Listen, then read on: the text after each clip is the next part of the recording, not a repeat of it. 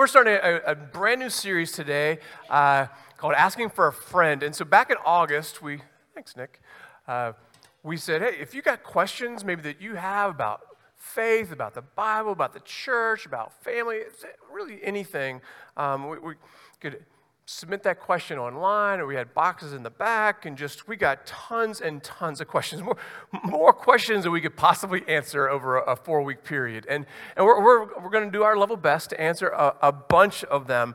But here's the thing, so you may have submitted a question and, very specific, and you're like, well, I kind of asked that question, but not exactly. So we kind of combined some of the questions to kind of get the general idea of what the different questions that were asked through the questions. And so we want to do our best over these next 4 weeks to answer these questions through a biblical worldview. Right? And so we want to do everything at Charter Oak Church through a gospel-centered Bible basis. Right? This is our authority. I am not the authority of our church. This is Jesus' church. And this is His word, this is His truth, and everything that we do, everything we say here, we seek to base it on God's word. And so, now here's the thing, there's some questions we're going to handle, some controversial questions, and people are walking after the 9 o'clock service, they're like, boy, you are brave. And you're going to disagree with some of the things that I say. And some of the things I'm going to say, I'll say, hey, this is my opinion, this is what I think. And when I read the Bible, this is how I interpret it. Right? But here's the thing, we have these 8 essential beliefs. You can look them up on our website. These are the 8 things that's the hill we'll die on. These are the things that we're not going to compromise, we're not going to apologize for. These are the things that are essential to us. But there are also a whole just slew of non-essential things, and some of those we're going to be talking about today and throughout this series. And those are the things that we can actually disagree with each other on. Right? And it's the manner in which we disagree. Right? It's the manner in which we love each other, that we look each other in the eye, and we talk to each other from a biblical perspective. This isn't just like, hey, I think this, and it has nothing to do with the Bible, but I disagree with you just because. Right? No, this is like, I've searched the Scriptures, I've read the Scripture for myself, and this is how I interpret it, and it's different than you. I'm like, great, let's have a conversation about that. In a world that's so divided and so angry with each other, sometimes it's like, oh, we can't talk about politics, we can't talk about religion because it just brings such division and anger and all that kind of stuff. Like, actually, as Christians, we can have these kind of conversations. We can do it in a way that honors God and blesses one another. And so we're going to seek to do that throughout this series. And so, what we're going to do, we're also going to say, what I also want you to say to you is, when we disagree, we want to disagree in love, right? And it's not just like, hey, I love you, but you stupid, right? Hey, that's not love, right? So the first question that we're going to cover, and it's kind of, I think, appropriate, and that is, when is division healthy, in a church or a family? And so I want to point you to 3 verses. And so in this, like I said earlier, in this series, we're going to be jumping around. So it's not going to be like, hey, open to Joshua 24 like we've done for the last 4 weeks. And we're just going to go verse by verse through this. No, we're going to be jumping all over the place. So all the scriptures will be up on the screen. So first I want to listen to what Jesus says in John chapter 17, verses 20 to 21. My prayer is not for them alone. He's saying, my prayer is not only for the 12 disciples. I pray also for those who will believe in me through their message, that all of them may be what? May be one.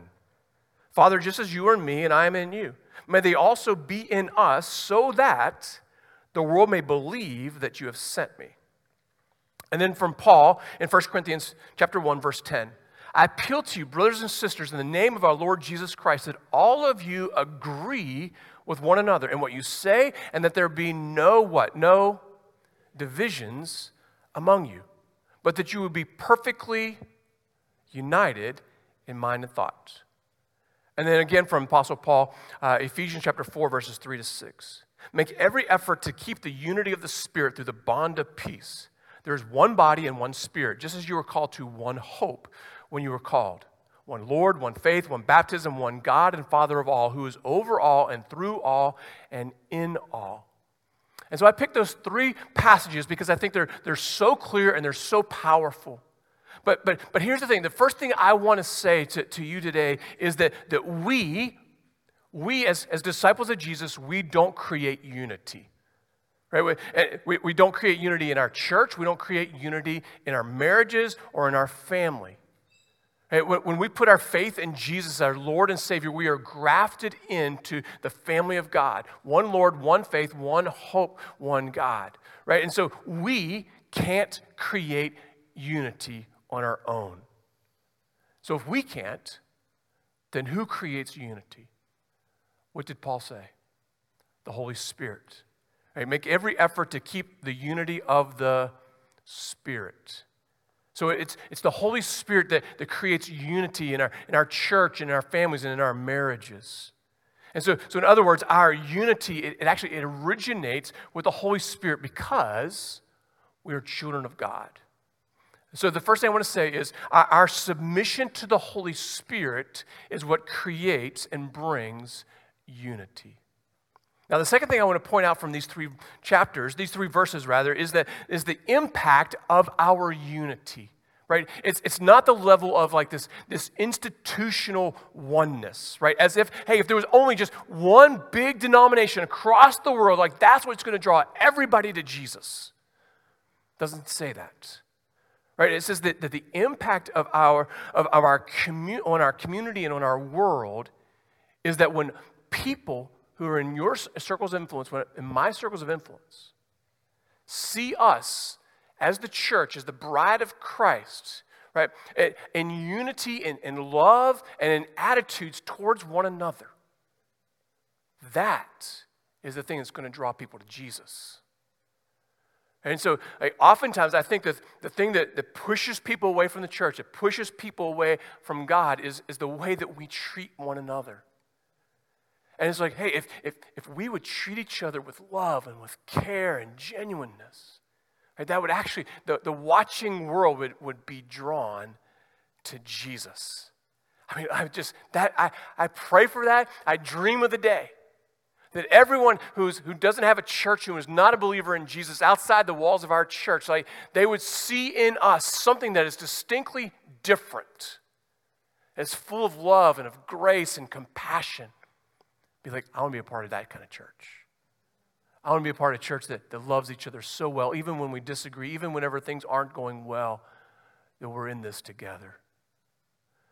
And then the third thing I want to say is, in the Bible, as I read through the Bible, there's no sense of unity for the sake of unity in the Bible. Right? Like, hey, everybody just needs to get along. Like, if it's just like, hey, we just need to get along, that means we're not actually having any kind of conversation. We're not being real with each other. We're not wrestling with brokenness in our world and our lives. Right? The only kind of unity that glorifies God is unity in His truth, in the Word of God. And so for Jesus and really the writers of the New Testament, it was inconceivable to them that you could love another person by throwing away the truth, God's truth, for the sake of peace or for the sake of unity. Okay, let's not base our lives on this. Let's just base it on that we're all going to get along, and that's unity. That's false unity. And so I want to say something that may surprise you. I think healthy conflict is good. It's good in our marriages, it's good in our families, and it's good in our church. And it's actually lifted up in the Bible. Look what Paul writes in 1 Corinthians chapter 11, verses 18 and 19. For in the first place, when you come together as a church, I hear there are divisions among you. It happened in the early church? What? Oh my goodness, I can't believe it. There must be a mistake. No, some things never change.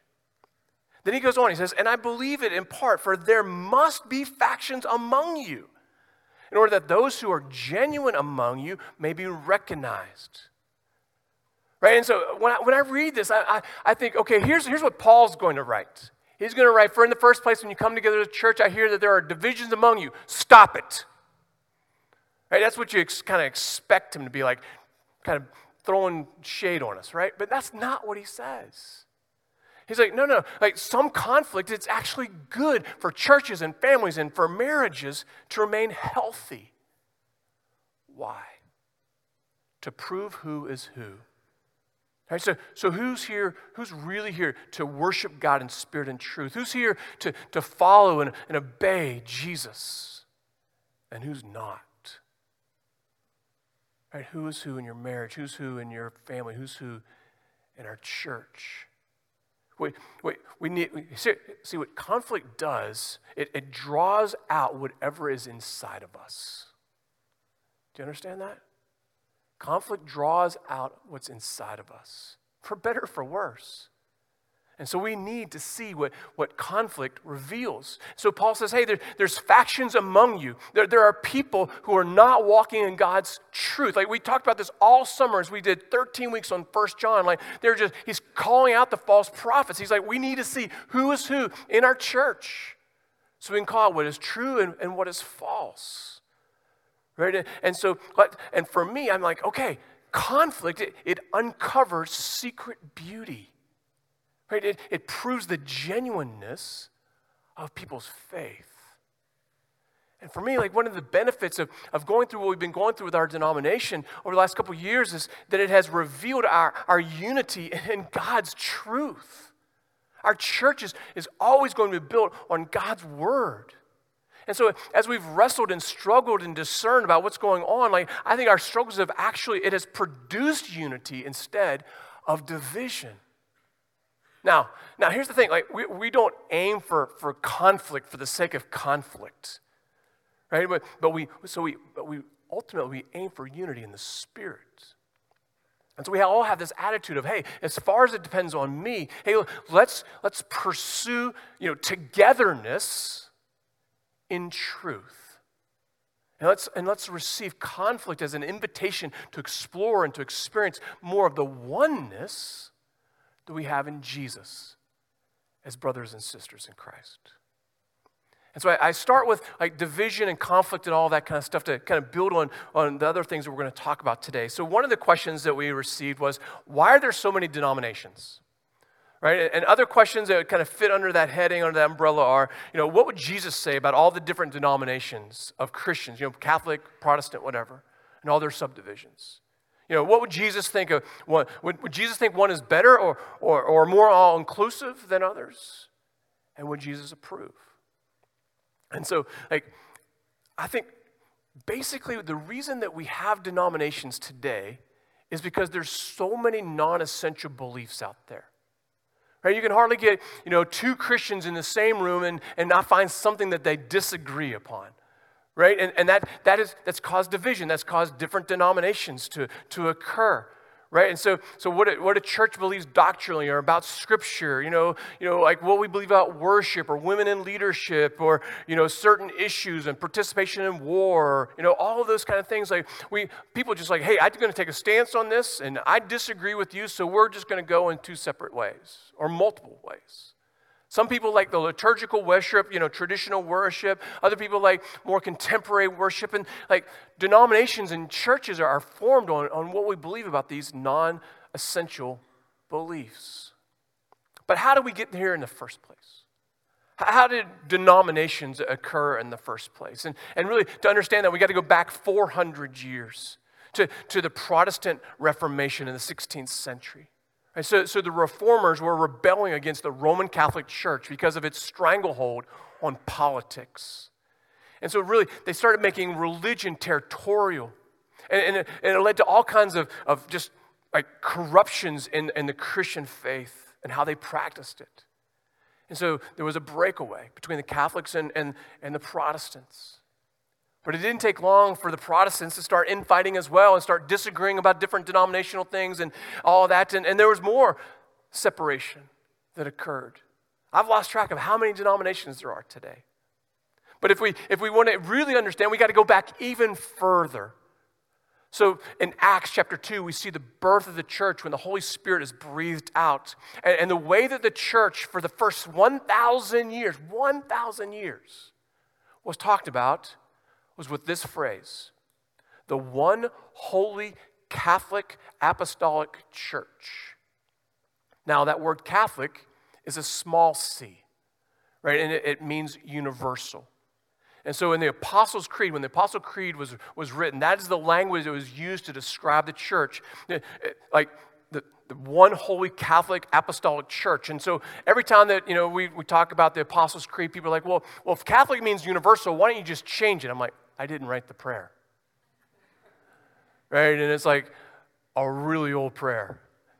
And like, the church hasn't changed it, so I have no authority to change it. But I do have the responsibility to teach you and to equip you. That when we hear the first 1,000 years about this one holy apostolic church, right? Catholic church, it's this universal, there was one church. Right? But in 1054, the Roman Catholic Church and the Orthodox Catholic Church split. Right? And it was about the Pope and the authority of the Pope.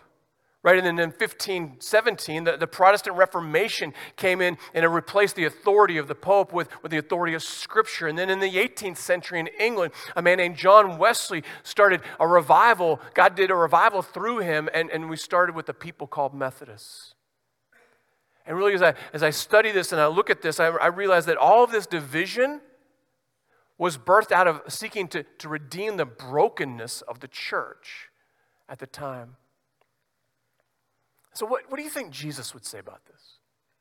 What do you think Jesus would say about the different denominations, Protestant, Catholic, and all that kind of stuff? Well, it wasn't in existence, but I think we might be able to get a little glimpse, right? And so Jesus wasn't a Christian. Jesus was Jewish, right? And so there are a lot of different kind of factions within Judaism. Right? There were the Pharisees and the Sadducees and the Essenes and the Zealots and the Nazarites and all these different groups of people. And so Jesus would oftentimes directly address these different factions. And it's interesting to me is that he would call out their behavior. He'd call out the way that they lived their lives as part of followers of God. And he would condemn them for the way that they lived their everyday or ordinary life. But I can't find anywhere he says, well, you know what? You should all be one. Like you need to get rid of all of your factions and come together under one house, right? He doesn't say that, right? Because I don't know why he doesn't say it. He doesn't. And so I think that it's like, okay, Jesus didn't speak to it, and so didn't condemn it or say there was sin or anything like that. So I think it's having denominations, as long as we're doing it from a biblical perspective, I think it's okay. Right? That's my opinion. So the next question is, so why do we have church buildings since they're not part of the early church?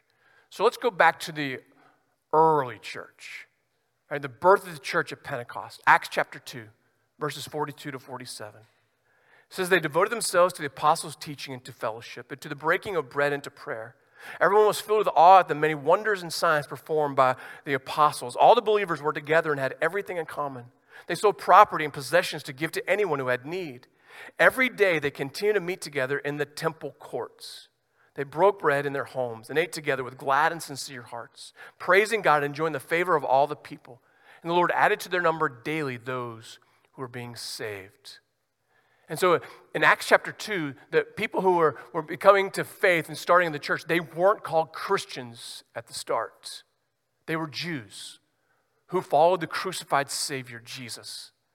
But they still gathered. They still went to the temple. They still went to the synagogue. And then they started meeting in each other's homes. And but here's the thing. Like when the writers of the New Testament were writing about the church, right, they weren't referring to a building. Right? They were talking about this gathered people who followed Jesus together. Right? It's just a mind shift maybe that we need to make. And this is really, it came to a head, I think, during the pandemic. There were a lot of people who were like, oh man, we can't meet together as a church family in the building, right? And they're just people were wigging out over that, right? And I knew like this is going to be a short time. It went longer than I thought. I'm like, back in church by Easter. No. Right? But I was just like, I'm honestly, I'm not worried here.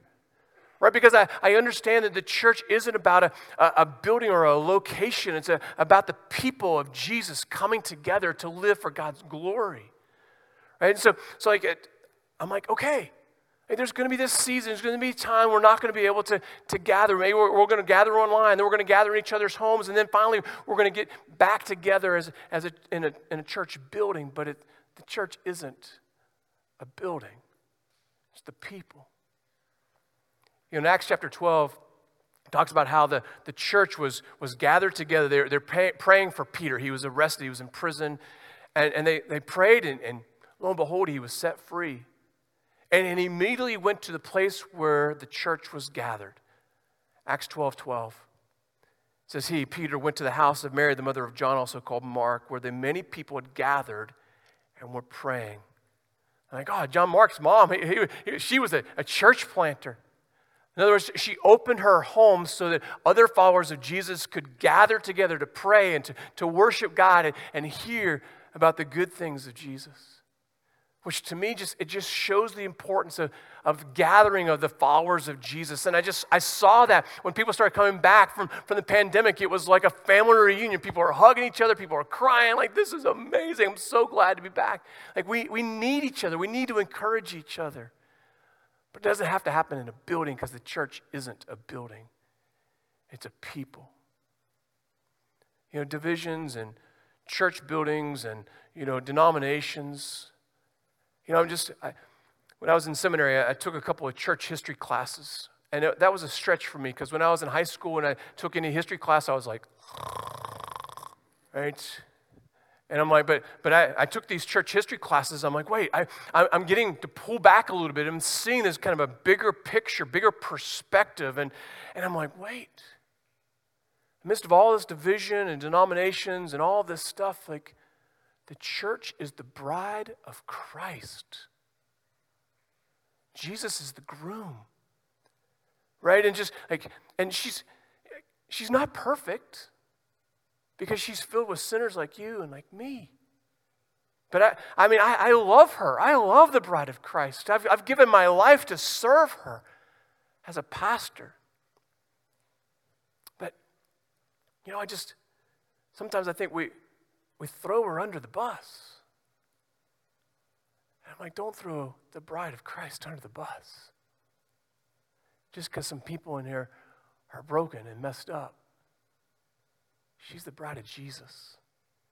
We must protect her and hold her dearly and care for her, because this is God's plan for redeeming the world. So I'll say all that to go to the last question, and this might stretch some people. So last question is, why does Charter Oak Church allow women to preach? Maybe some of you have thought about this before, or maybe you haven't thought about this. And this is one of those non-essential beliefs, right? It's why there are multiple denominations, right? Different denominations, different churches take on different stances about this. And so I want to look at two passages in the New Testament that really brings this question up in our church and in other churches around the world. And so whenever I was studying and preparing for today and this question, because I believe that women should be allowed to preach at our church, I listened to everything that speaks against that.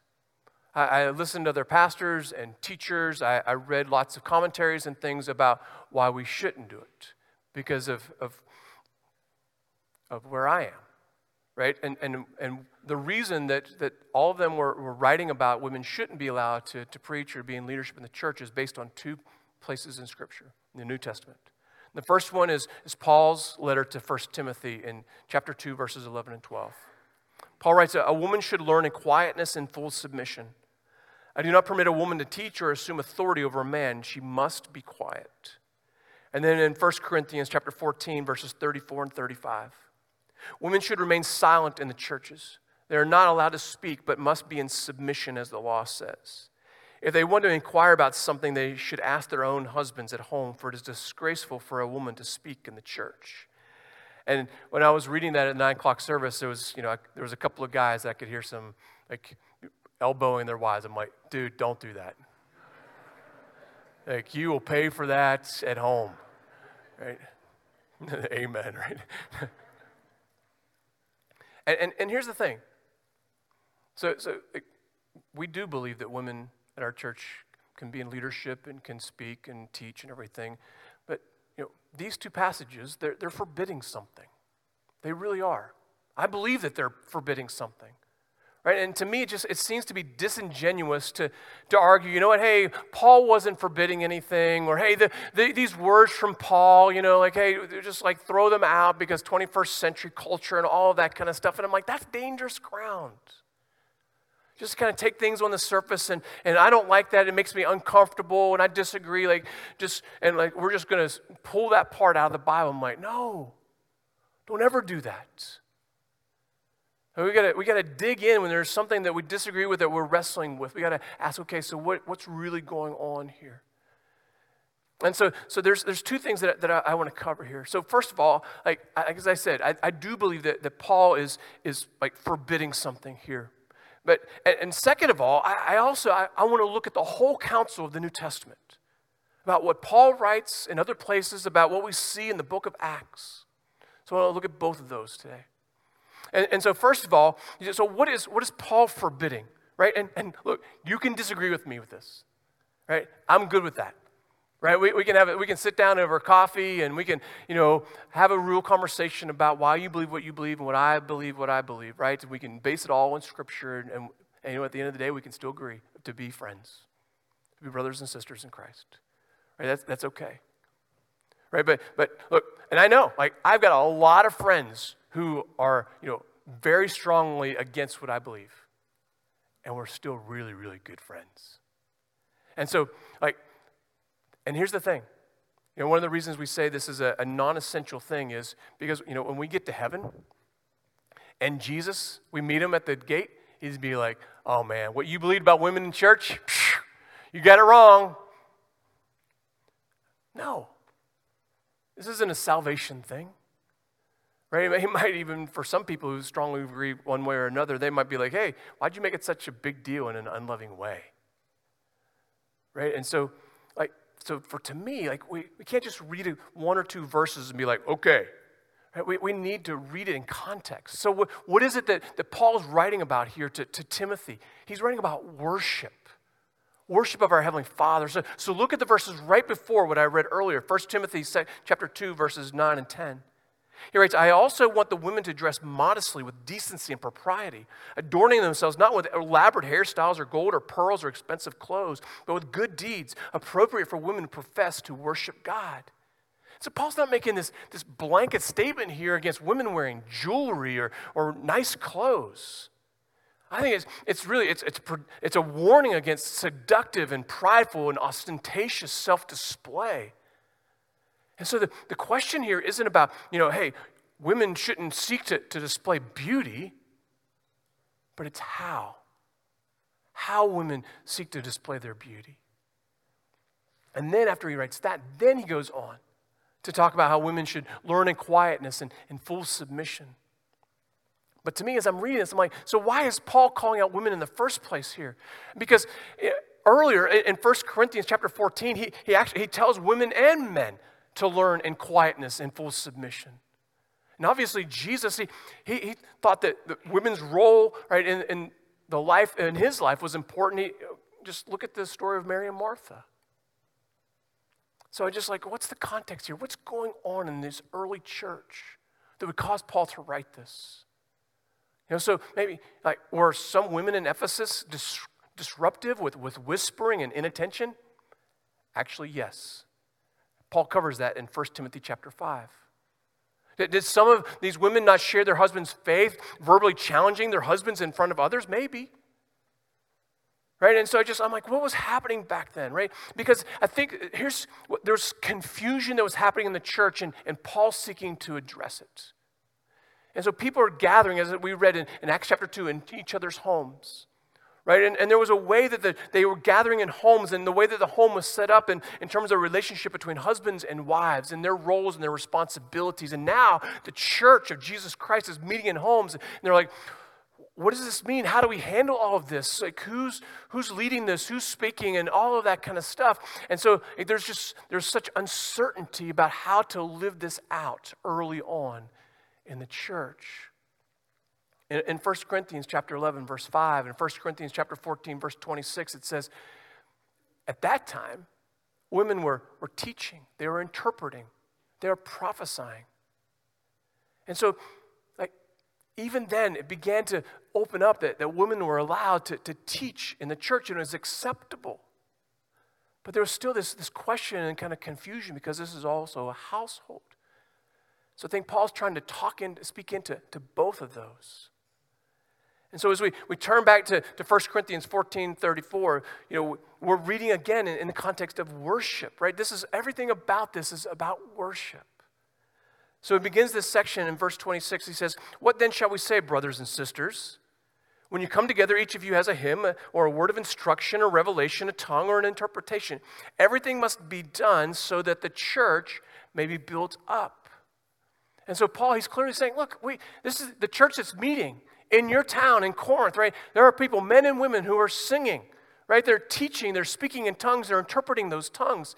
But he's like, and almost to me, it almost feels like what he follows that with, though, it makes those things secondary. He's like, you know what? The most important thing that we do as a church is to build one another up. Are we? Because it can't become just about one individual. And it's on those heels that then Paul writes in verses 34 to 35, women should remain silent in the churches. They're not allowed to speak, but must be in submission, as the law says. If they want to inquire about something, they should ask their own husbands at home, for it is disgraceful for a woman to speak in the church. And so there's no sense here, because it's in the context of worship, that Paul's making this general command that women have to be silent. I think Paul's talking to these married women who want to be involved in the evaluation of their husband's prophecy and teaching. Right? They're disrupting the service with them asking their husbands questions. They're like, wait till you get home. Ask your husband then. And so this is so difficult, I think, for us because it gets confusing because of the relationship between husband and wife and the church and all of that kind of stuff. And so I think during that time, Paul's talking about something that was going on in that early church that was bringing division and confusion. And so I don't think that we can interpret something that was specific for that time to be some kind of overarching rule for all time and all places, right? It was for then, right? And here's why I say this, that sometimes Paul says things that were true for back then but are not true for today. So I was watching you come in this morning, and I didn't see any of you kissing. I didn't see anybody kiss today. Right? And the reason I say that is because in Romans 16:16, Paul commands us as brothers and sisters in Christ to greet each other with a holy kiss. Right? Dave's not coming back next week if I'm like, come here, big guy. Right? We don't do that. Right? And no one's like, oh my gosh, you can't believe that we're not kissing at church. Right? And so and look, and I don't want to be like, hey, we can set anything aside because culturally things are different, right? Paul does not say either one of these things, and not doing either one of these things is sin, right? He doesn't say, hey, if women preach or if they're in leadership, that's sin. If you don't greet one another with a holy kiss, that's sin. He doesn't say that, right?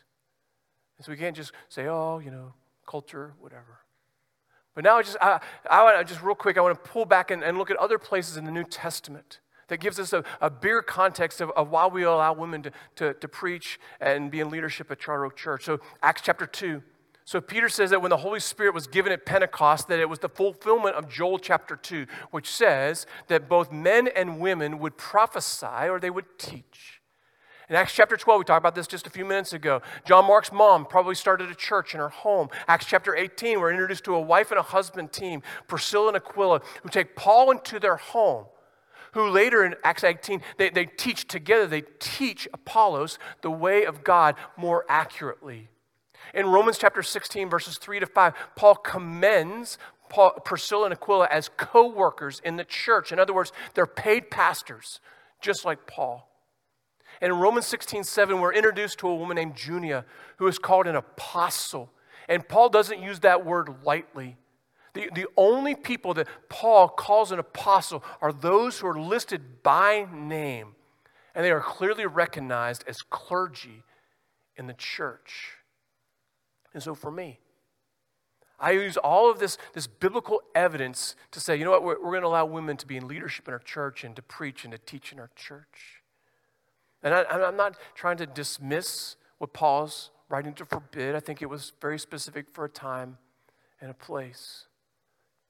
Right? And so we have women in our church who are obviously gifted by God as great communicators and teachers and leaders, who are committed to making the Word of God, the gospel, clear and accessible. Like I am grateful for their willingness to humbly teach God's Word to us. And so as we're walking through this series, there's going to be some questions that are going to challenge you, that are going to push you. And as you are walking through that, I want you to keep in mind what St. Augustine said over 1,500 years ago. Here it is. In essentials, unity. In non-essentials, liberty. In all things, love. Let's pray.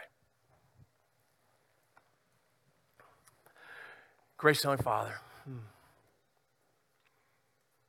I'm so grateful for a church that wrestles with the hard things, that are not satisfied with just leaving things unspoken or dealing with things in a way that is honoring to each other and really seeks to build up our church.